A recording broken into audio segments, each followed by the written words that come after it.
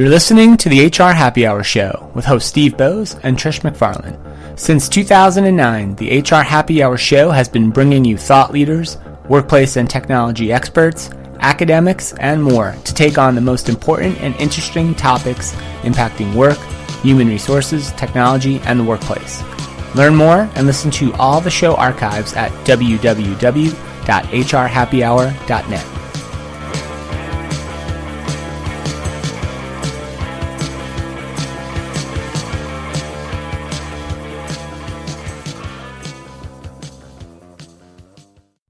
Welcome back to the HR Happy Hour Show. My name's Steve Bowes. Great to be with you today.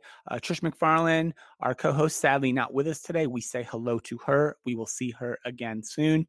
Yes, once again, dear listeners, cold, snow, wind, everything. If you have suggestions for where I can move to a warmer climate, please tweet at me or email me soon. I can't take it anymore. But we have a great show today, a super topic. We are going to talk about diversity and inclusion. Our guest is waiting in the wings. Before we welcome her, a couple of quick notes. Man, we've been doing some great stuff on the HR Happy Hour Show. If I don't say myself, it's my show. But hey, we're doing great stuff. We've been covering the diversity and inclusion topic quite a bit as well. So you might want to check out the show we did with Dr. Laura Hamill from Limeade on inclusion in the workplace. And also, I just did one with Mike DeClaudio from KPMG on where HR is heading in 2019. It was a super fascinating conversation and went in directions I wasn't even anticipating they were going to go in, but Mike was one of the best guests we've had on in a while. So I encourage you to check that show out as well. If you have an idea for a topic, a guest, a subject, etc., you can tweet at us at HR Happy Hour or send me an email, steve@h3hr.com. And remember, of course, the HR Happy Hour Show is on your Amazon Alexa device. That's right. Add the HR Happy Hour skill to your Echo device's flash briefing and get a little dose of the HR Happy Hour a couple of times a week right through your Amazon Echo device. And finally, the HR Tech Conference, my thing, where I work on all year. Tickets are on sale now, www.hrtechconference.com. Use my code STEVE300 for $300 off your registration. All right, enough of that nonsense. Hopefully you're not sick of it. I'm going to keep saying it over and over again, though, until the conference comes up. But let's get on to more interesting things. We are talking about diversity and inclusion and transformation. We have a super guest. Our guest today is Melissa Whiting. She's the Vice President, Diversity Inclusion at Philip Morris International. Melissa joined PMI in 2001. Since then, she has held a variety of roles within the legal team based in Australia, Asia, and Eastern Europe. In 2017, Melissa was appointed Vice President, Inclusion and Diversity. In this role, she is responsible for leading PMI's strategy and practices to create an inclusive workplace where all team members can succeed and contribute to PMI's ambition of achieving a smoke-free future.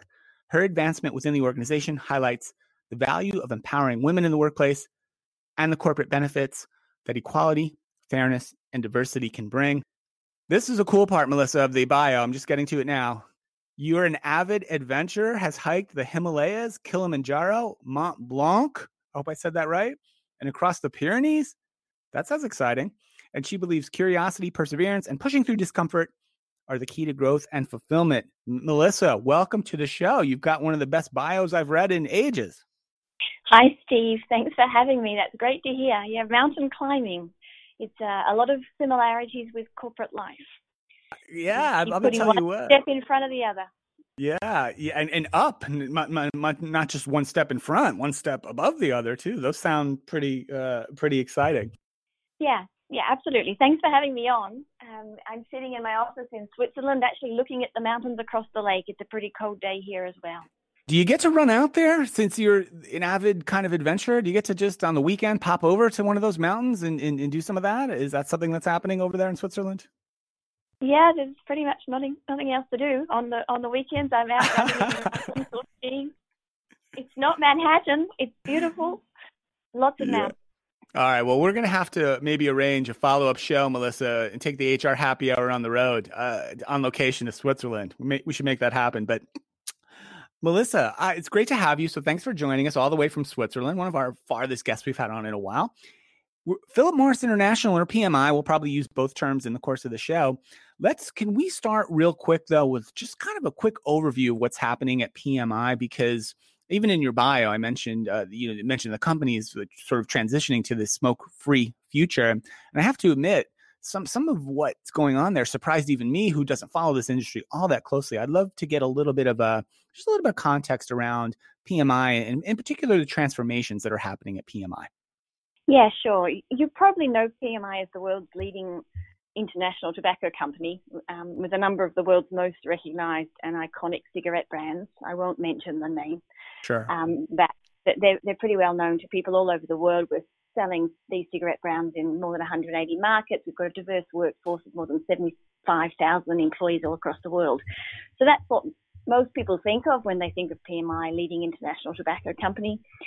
You may not know that, or your listeners may not know, we have this really bold vision of leading the transformation of the tobacco industry to create what we call a smoke-free future.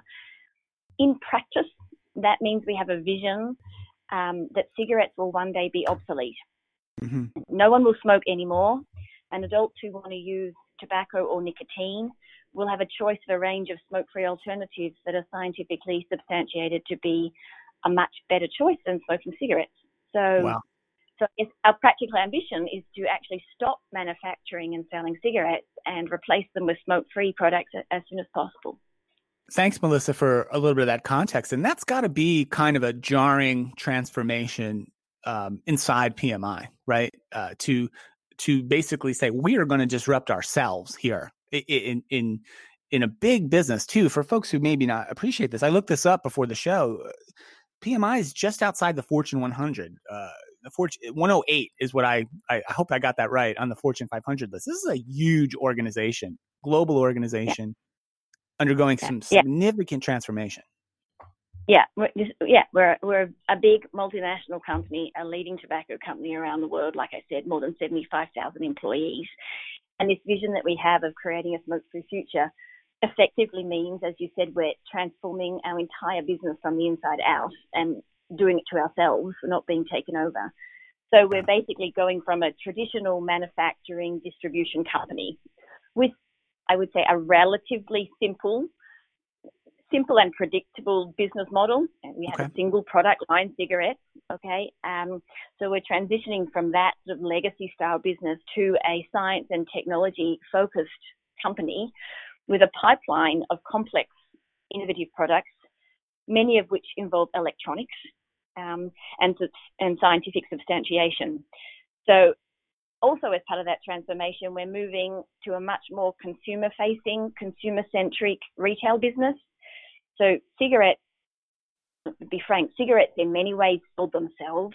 It's really sales amounted to B2B and merchandising. Right. For smokers to change their behavior from cigarettes to switch to innovative smoke-free products that involve electronics, they need to understand how they work. They need some coaching to be able to use them. They need to understand what benefits they offer and what they don't. It's very important that they understand how the product works. We need to have after-sales care in relation to electronics. We need to be able to understand the consumer experience with data. So it's a complete transformation of the entire business. So massive in terms of the skills, the knowledge, the ways of working to make decisions. The way I often think about it is, in a simple traditional business model, it's a multinational company like we had doing distribution and manufacturing. You learn what to do and how to make the right decisions through experience. So because by the time you reach senior leadership, you've basically seen it all. Right. And I think that lends itself to a somewhat hierarchical command and control style of working. Whereas in a science and technology driven company that's consumer facing, consumer centric, indeed one that's in the face of digital transformation and disruption, ideas can come from anywhere and at any level. So from the inside, the transformation means we're focusing on bringing in principles of agile working, lean startup, emphasizing empathy, curiosity, experimentation, ongoing learning, breaking down the hierarchy. giving people space to participate, making sure different voices are heard, challenging basically the status quo and traditional ways of doing business, which is massive. Yeah.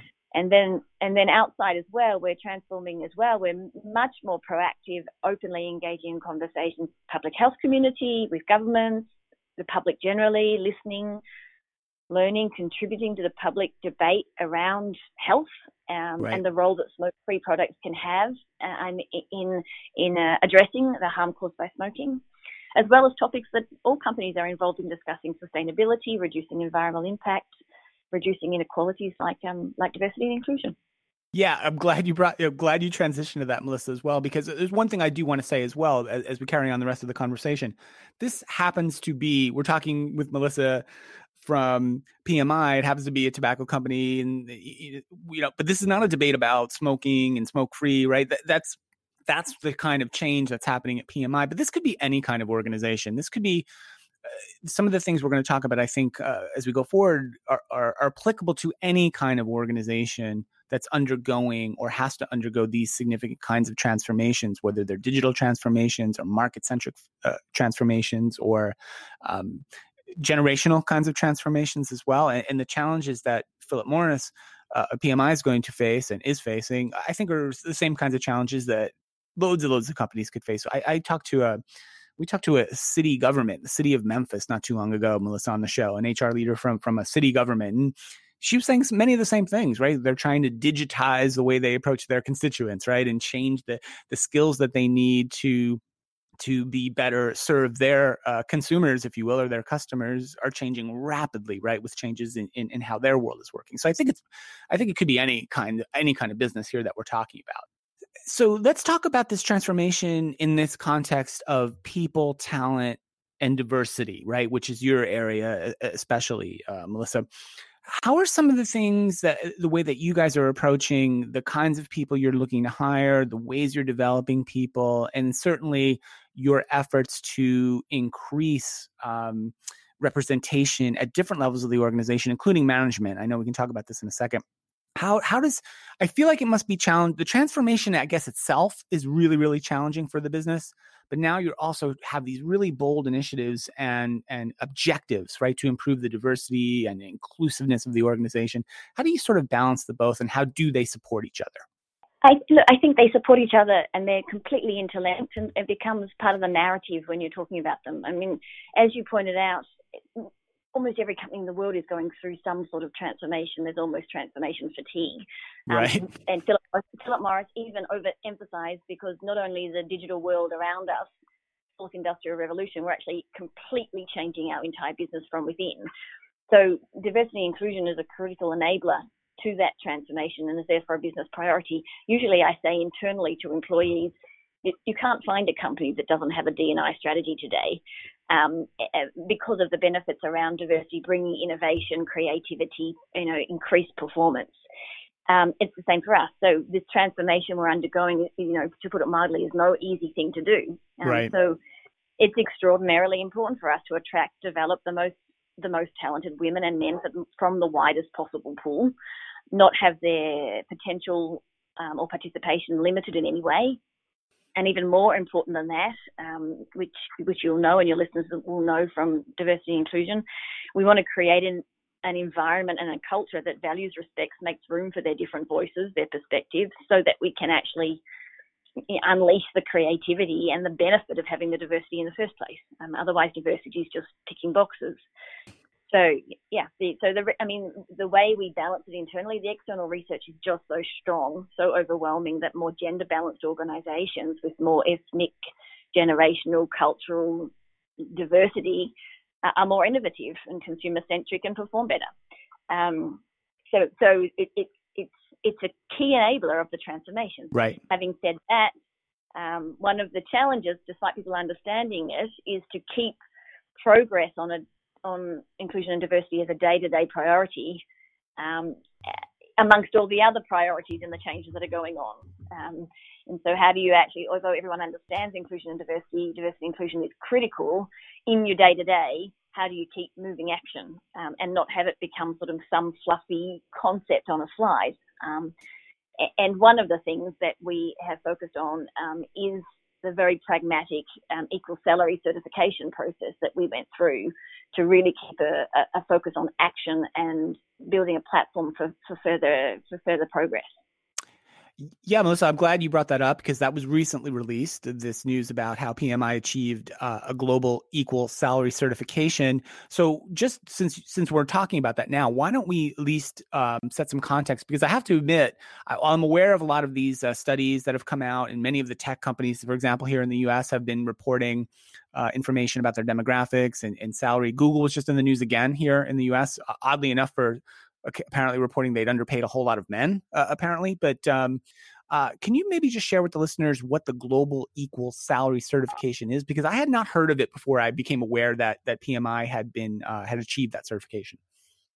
Yeah, sure, absolutely. Well, actually on Monday, so we're now Wednesday, on Monday we became the first company to achieve Global Equal Salary Certification.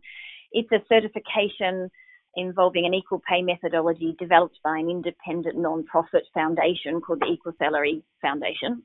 Mm-hmm. Very creative name. The certification, right. So the certification verifies, the global certification verifies that PMI pays men and women the same for the same work or work of equal value everywhere we operate, all over the world. So, we've got 90 affiliates around the world, from Argentina to Indonesia to Morocco and many, many more. And it's confirming we're paying men and women equally for the same work everywhere.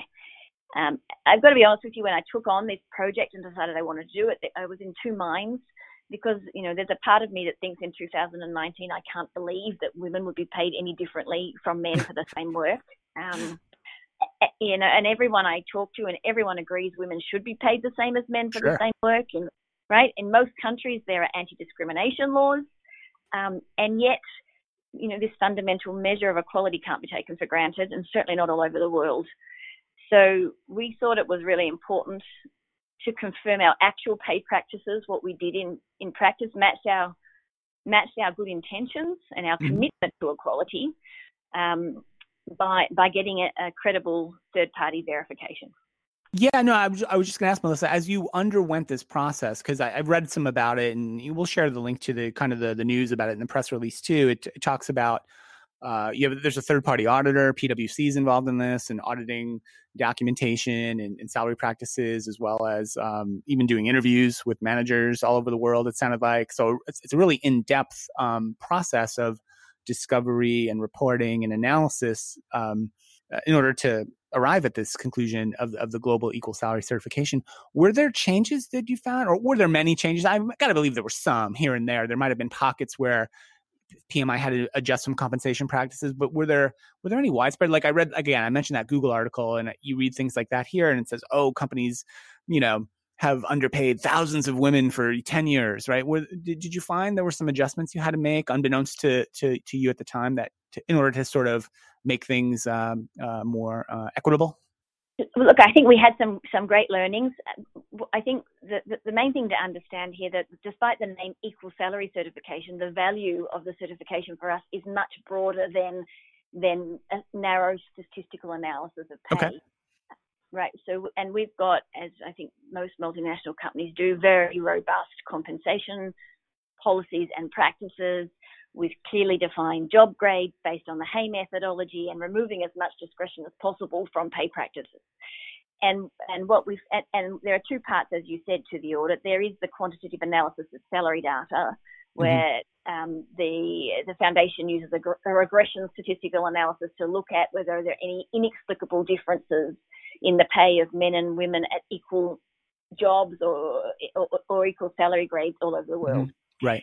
We pass that, and then you go into a qualitative audit, which is conducted by PwC as the official audit partner appointed by the foundation to check their methodology, and that's where it was most valuable for us. So there's three parts to that. The PwC team goes into affiliates all over the world. They talk to the management team in Egypt. They ask the managing director, what is your commitment to pay equality? What is your commitment to equality? They then have focus groups with women in the organisation to say, well, what's your perception looking up at the management about their commitment to gender equality? And then they review all of our HR-related policies and practices about recruitment, about performance ratings, about promotion, to look for potential gender blind spots, effectively, that might make it more difficult for women to progress and therefore influence pay in the long term. So it's a really rigorous process. It took us 18 months and of PwC going into every affiliate around the world, and this input and commitment from the top down and the bottom up is really critical, I guess, as a tangible proof of our commitment to equality to employees. So what are the things that we learned? One of the most important things is for management to look in more granularity to their data. So okay. as part of, for example, our business priority of progressing gender balance, we clearly have targets. We've made it a business priority. There are targets. They are measured. They are reported on. Management is accountable. But it's usually about how gender balanced are we? How many women are in management? And one of the recommendations in some markets was go deeper. Have a look at how many women you're recruiting. Look at how many women are being promoted. Look at the comparison between men and women's performance ratings. Look how many women are leaving on each salary grade in each function. So they have much more granular information about where there may be an opportunity to improve. Yeah. Another learning that really came out was it's really important to listen to your people. Some of the focus groups with women raised in some markets a perception that there might be a glass ceiling. Imagine if you're in a market and you're a fairly junior management and you're looking up to an all senior management team that's all men. Mm-hmm. There was a perception that there was no career path. So again, right. And you may be then more likely to leave on your own volition, just because you don't perceive that there's a viable upward career path, if that's your goal, right, in that particular market. You might go find someone else to work with or drop out altogether just because of this perception. Yeah, exactly right. And it sounds softer. It was more about the qualitative process, but that's really what the great learnings for us were. And you can have the best policies and procedures in the world, but it's really the human interaction and the listening and the learning that really is very valuable for long-term pay equity. And I think it's valuable. You point out just the depth and the richness behind the process and a little bit of the length it took as well, but certainly how it gets beyond just a simple, sure, anybody can do a fairly simple survey of their salary data and look at job grades and look at tenure and a couple of other factors and make a guesstimate, right, about how you're doing in terms of pay equity and pay fairness. Perhaps, I'm not sure if you use that word, but I use that word. But digging deeper into some of these causal effects as well. Like one of the things that frustrates me, and maybe others as well, whether it's technical roles or senior leadership roles or board of director roles, et cetera, you'll see things that says, well, there's not enough viable women candidates for these roles, or there's not enough, underrepresented community candidates for these roles, et cetera. That's why they tend to go to the same group of white males all the time. But when you say that, do you ever really think about, well, why is that the case? What are we doing? Who are we recruiting into our entry-level roles? How are we making sure that we're cultivating and developing and supporting people as they build up their careers, right? How do we make sure that we're not causing that own problem ourselves and just arriving at the end to say, oh, well, we don't have enough candidates from XYZ community, therefore we can't have the diversity that we really would like. Yeah, exactly right. And it's the equal salary certification is like one building block to gender balancing the business. And right. In the way, it's equal pay for equal work. And I think it's really important to be clear. Equal pay for equal work is different from the gender pay gap. I've often had to explain to employees here the gender pay gap that gets reported so often in the press is really about aggregate average salaries. Right. And unequal pay for equal work can contribute to that, but obviously the bigger contributor, I think, is the underrepresentation of women in higher paying industries or in senior leadership. So we were very clear, equal salary certification doesn't immediately address the gender pay gap or the gap in talent in women in high leadership positions. But for us, it was foundational to get the basics right. Make sure we're paying men and women equally for the same work. And because of the design of the methodology with the qualitative part, you start to focus management's attention to potential barriers for women. You get them to look into their data more closely. So it really becomes a platform and it really has here. It's created a platform for conversations inside the company on what more needs to be done to progress gender balance, creating awareness around that recruitment or around that promotion or around the lack of flexible working. Mm-hmm. But rather than just going at it, because it's such a complex matter to address, improving gender balance, it's so multifaceted. Right. We wanted to be very pragmatic, start with the basics and use that to leverage off, if that makes sense. Yeah, it does. It does. And that's the scary part, I think, to some folks. Like I always try as best we can when we do these shows, Melissa, to try to like steer towards, well, okay, so there are folks listening to this show who have not undergone, say, a certification process or an audit in such depth that you guys have at PMI. And I always try to say, well, what can we do? Where should we start? Or what's some pieces of advice? And this particular topic, I worry a little bit about it because just as you said, Melissa, it just feels so complex and daunting that like it can be a difficult one from which to pick a starting point. Would you recommend, say, just a baseline kind of process or salary study or a full-on certification as you guys have undergone as a good starting point?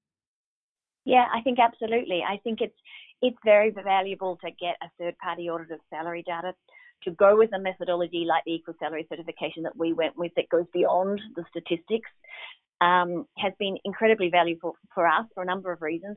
The first one is it's proof to our employees that we're committed to equality.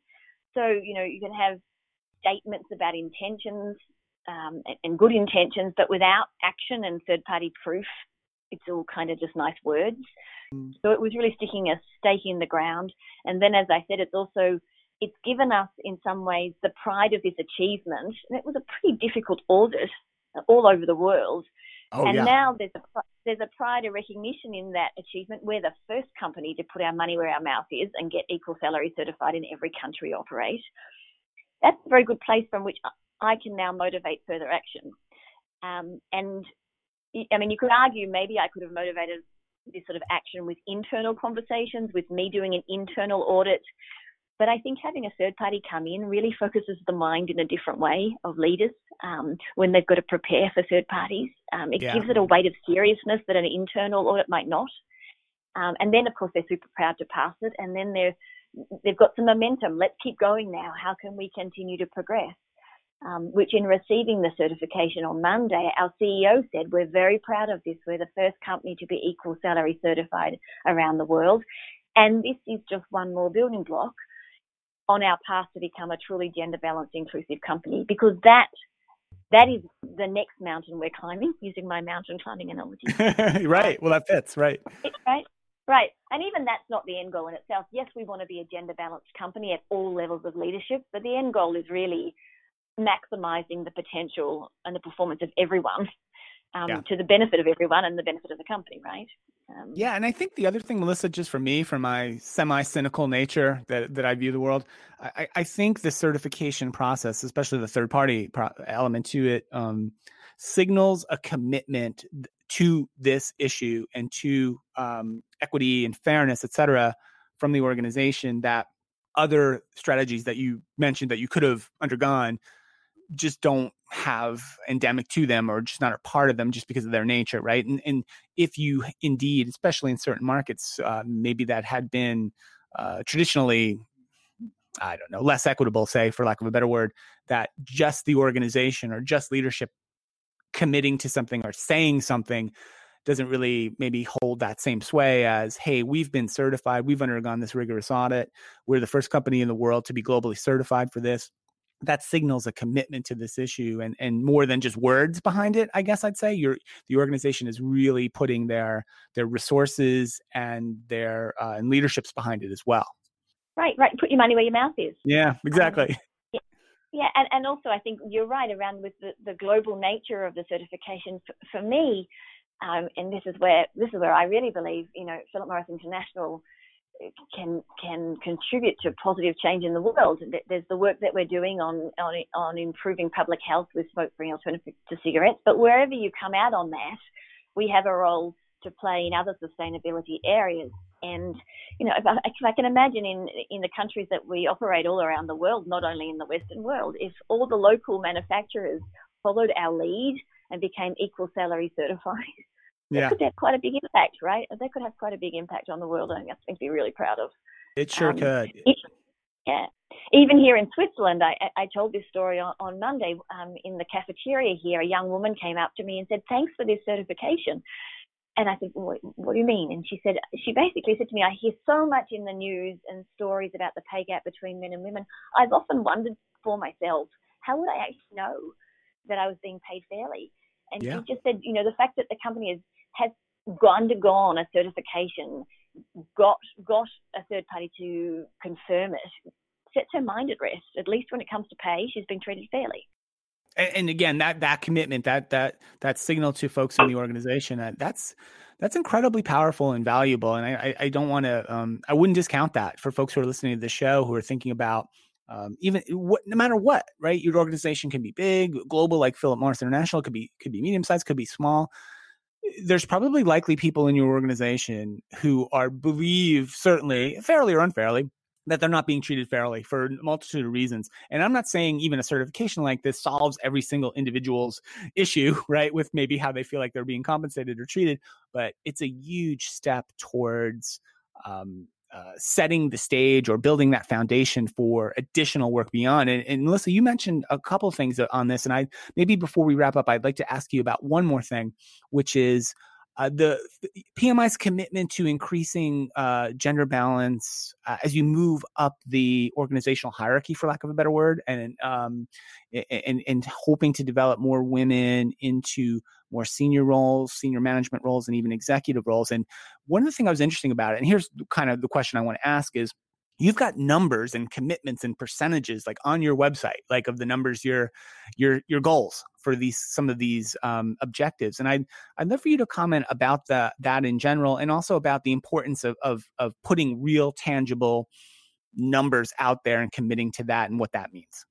Yeah, well, I think you've got to have numbers, you've got to have targets. It's not rocket science, it's a business priority, so you've got to have a target. So we have targets to increase the representation of women in management roles. The first target is to increase the number to 40%, at least 40% by 2022.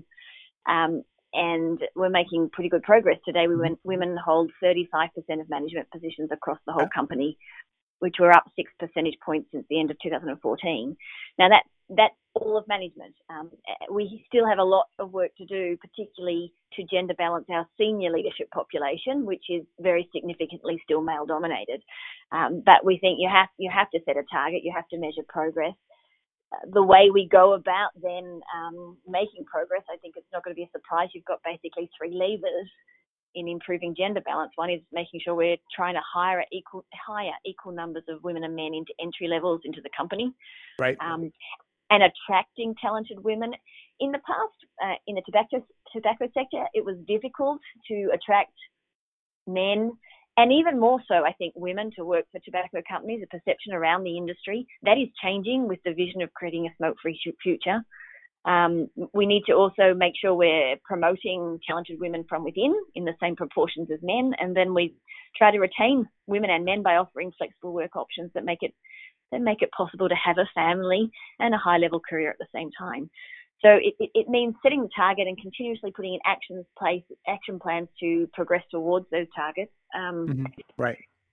And then I think it's also important to go beyond the numbers, because I think it's really important to build a narrative and an emotional connection with the whole organisation about why gender balance is important for everyone. And I think for me, I think it's quite heartening to see the importance of gender balance becoming mainstream in the discussions. There's a lot of talk about inclusion and diversity, as you said at the beginning. We're in the week leading up to International Women's Day. But I fear sometimes the IND is positioned as sort of a focus on the negative and on correcting inequalities, perhaps, and righting wrongs, which is important to right wrongs and correct inequalities. Sure. I think it's important to frame it as a positive opportunity to better connect with each other, to grow, to learn from each other, to understand each other better. So that's really, so we've got the numbers to make it pragmatic and business, but then the narrative and the emotional connection for everyone, for women and men, why is it important that men be engaged on this as well, is really critical.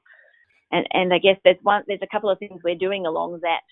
If you've just got a couple of minutes, yeah, sure. In this week leading up to International Women's Week, where we're basically recognising this week with a week that we're calling the Week of Women, and it's going to culminate in a Fair Share conference on Friday, 8th of March, which is International Women's Day. It's the first time we've done this conference at Philip Morris, which is going to be an immersive program of presentations, discussions from internationally recognised women with an audience of 150 of our men. Okay, so interesting. Yeah, it's International Women's Day. We're bringing men together to hear from some really well-recognised women about communicating more inclusively with women. And 150 very curious, courageous, supportive men from across the organisation have signed up to participate because they want to become better communicators with women and break down any of that. We can have a glass. I'm going to tell you what, I would tell you just about every man could use that skill, I think, Melissa, in many levels. I feel like. Yeah, certainly my experience, sometimes what a man says and what he means and what I hear and what I understand are completely different things, and vice versa. Yeah. Melissa, that's really, really interesting. And just for a couple of quick notes, we're recording this on, I'll say, I usually don't bother because I don't like to give people behind the look at how the sausage is made here at HR Happy Hour. We're recording this on March 6th. I'm not sure the show is going to run before March 8th, but it's right. International Women's Day is March 8th. And I know that, man, there's so many cool things we could probably keep talking about this for a while, Melissa. One of the other things, just real quick, I saw on the PMI website was just highlighting, dozens and dozens of women leaders or women throughout the organization at PMI and their stories and their career paths and their goal. That just really, really cool stuff and not that hard to do either. And I just wonder why more companies don't do stuff like that. It seemed like it's not that complex to do, but you guys do a great job at that. I'm glad you brought it up because I'm also really, really proud of that. It's been super fun. Basically, we're calling this Project 42, and we're sharing 42 stories of inspiring women across all of PMI. The inspiration for the 42, I'm Australian, just bear with me, it's the distance in kilometres in a marathon is 42. Okay, 42K, gotcha. Okay, yeah. Got it. So, and because careers are a bit like a marathon for everyone, but especially for women sometimes. So how we did this, we basically crowdsourced from employees. We asked employees across the whole world to nominate a woman at work who inspires them for any reason, for being courageous and kind, for juggling work, family, passions, mountain climbing, for having a positive impact on the world, any reason. And it was a huge success. We received 668 nominations from men and women all over the world, which was much more than I expected. We then had to select 42, which was nearly impossible because they were all really inspiring and we had to read them all. But I guess the point of the story in some ways was what inspired me the most was the fact that 668 men and women took the time to write a story about women at work who inspire them. And for me, that's really, how we balance for better, how we make progress from the top down and from the bottom up. Those small actions taken by everyone really add up. And make a difference to Philip Morris and I think the world. Yeah, it's real. I'll put a link in the show notes as well for folks to look at that, the Project 42 stuff, which I looked at a few. I read a few of them this morning, and just super interesting and interesting also because it's just every story is different. Stories from all over the world, women in all kinds of different roles and all with their own different story. Just kind of fascinating and interesting to read and inspiring as well. And I got to believe that helps in some way to help other folks at PMI, women especially, but anybody really, to say, hey, I identify with that. I relate to that. That could be me someday, maybe, or that is me now, right? And I get it. And I feel good about that. Right. Highlighting role models and inspiration is really powerful. It sounds fluffy, but inspiration is what drives action. And it's how do we create a chain of inspiration between employees? It's really easy to do. Ask crowdsource your employees for stories about their peers and their colleagues who inspire them. Yeah. So here's my big takeaways from this show.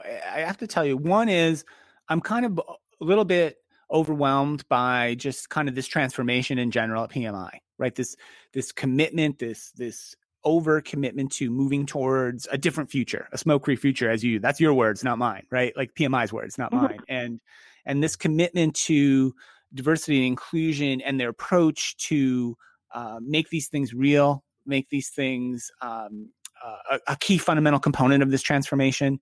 The commitment to the global equal salary certification, which I said earlier in the show, I did not know anything about, but now having learned about it from your story, Melissa, it sounds like something more organizations should definitely look into and definitely try to be a part of. And then finally, just the ways that you're engaging with your diverse communities in the commitment to making PMI kind of a different place moving forward in concert with the business transformation. So it's I don't know, I'm kind of fluffing you up a little bit here, Melissa. I've got no reason to do that, honestly, but I'm really impressed with the story, and I'm so glad you were able to spend some time with us to talk about it. Thank you, Steve. It was a great pleasure to talk to you. Yeah, absolutely. I mean, keep it real. We're making it real. We're making Philip Morris. This is who we are. It's not perhaps what you expect from the outside looking in, but, this is the inside looking out. We're really stepping into transforming the company and the world, Yeah. It's a wonderful message, super message, and really interesting one as well. And I hope folks appreciate it as much as I did. So we will put the links in the show notes. On Twitter, you can find PMI at Inside PMI, and I'll link to also the PMI inclusion and diversity. It's pmi.com/inclusion and diversity. Tons of resources there, and encourage folks to check this out and to read about certainly about the equal salary certification process as well. So thanks once again, Melissa Whiting from Philip Morris International, for joining us. Fascinating conversation. I really appreciate your time today. Thanks, Steve. Bye. All right. So that's it from the HR Happy Hour show. Great conversation. We're killing this topic lately. So keep it locked in. Remember to subscribe to the HR Happy Hour show wherever you get your podcasts. My name is Steve Bose. For our guest, Melissa Whiting, for Trish McFarland, it's been great to be with you today. Thank you so much for listening. We will see you next time, and bye for now. Thanks for listening to the HR Happy Hour show, your source for information and conversation on work, the workplace, technology, and more. Learn more and listen to all the show archives at www.hrhappyhour.net.